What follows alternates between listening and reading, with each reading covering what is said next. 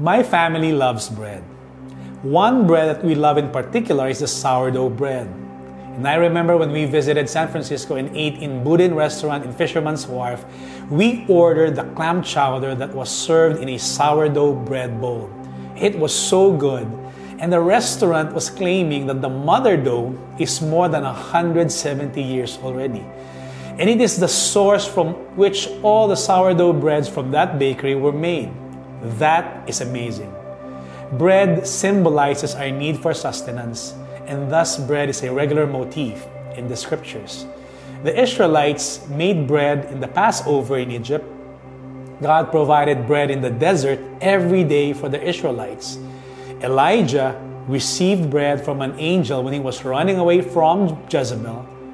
Bread is a picture of God's love and care for His people. And God knows what they need, and He provides for them. A large crowd that was following Jesus also loved bread.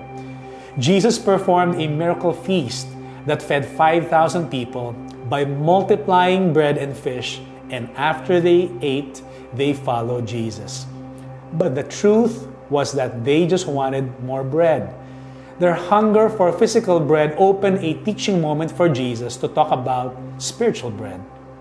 Jesus declared in John 6:35, "I am the bread of life. Whoever comes to me will never go hungry, and whoever believes in me will never be thirsty."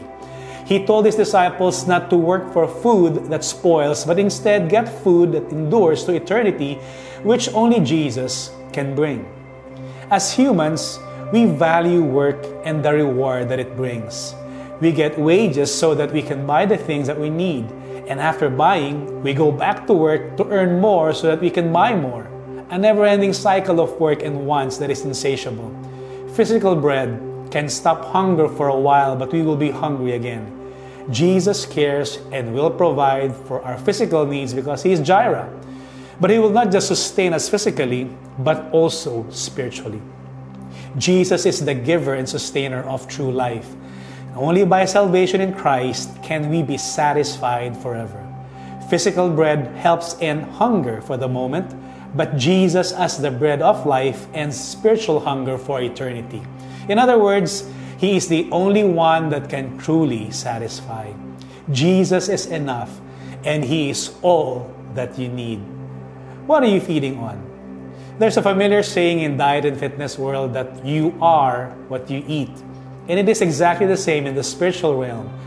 As we feed on the one who said, "I am the bread of life," we can find that He can sustain us in our anxieties, fears, and temptations that life brings. Food tastes amazing when you are famished. How hungry are you? Know that God's promises to the hungry that they will be satisfied.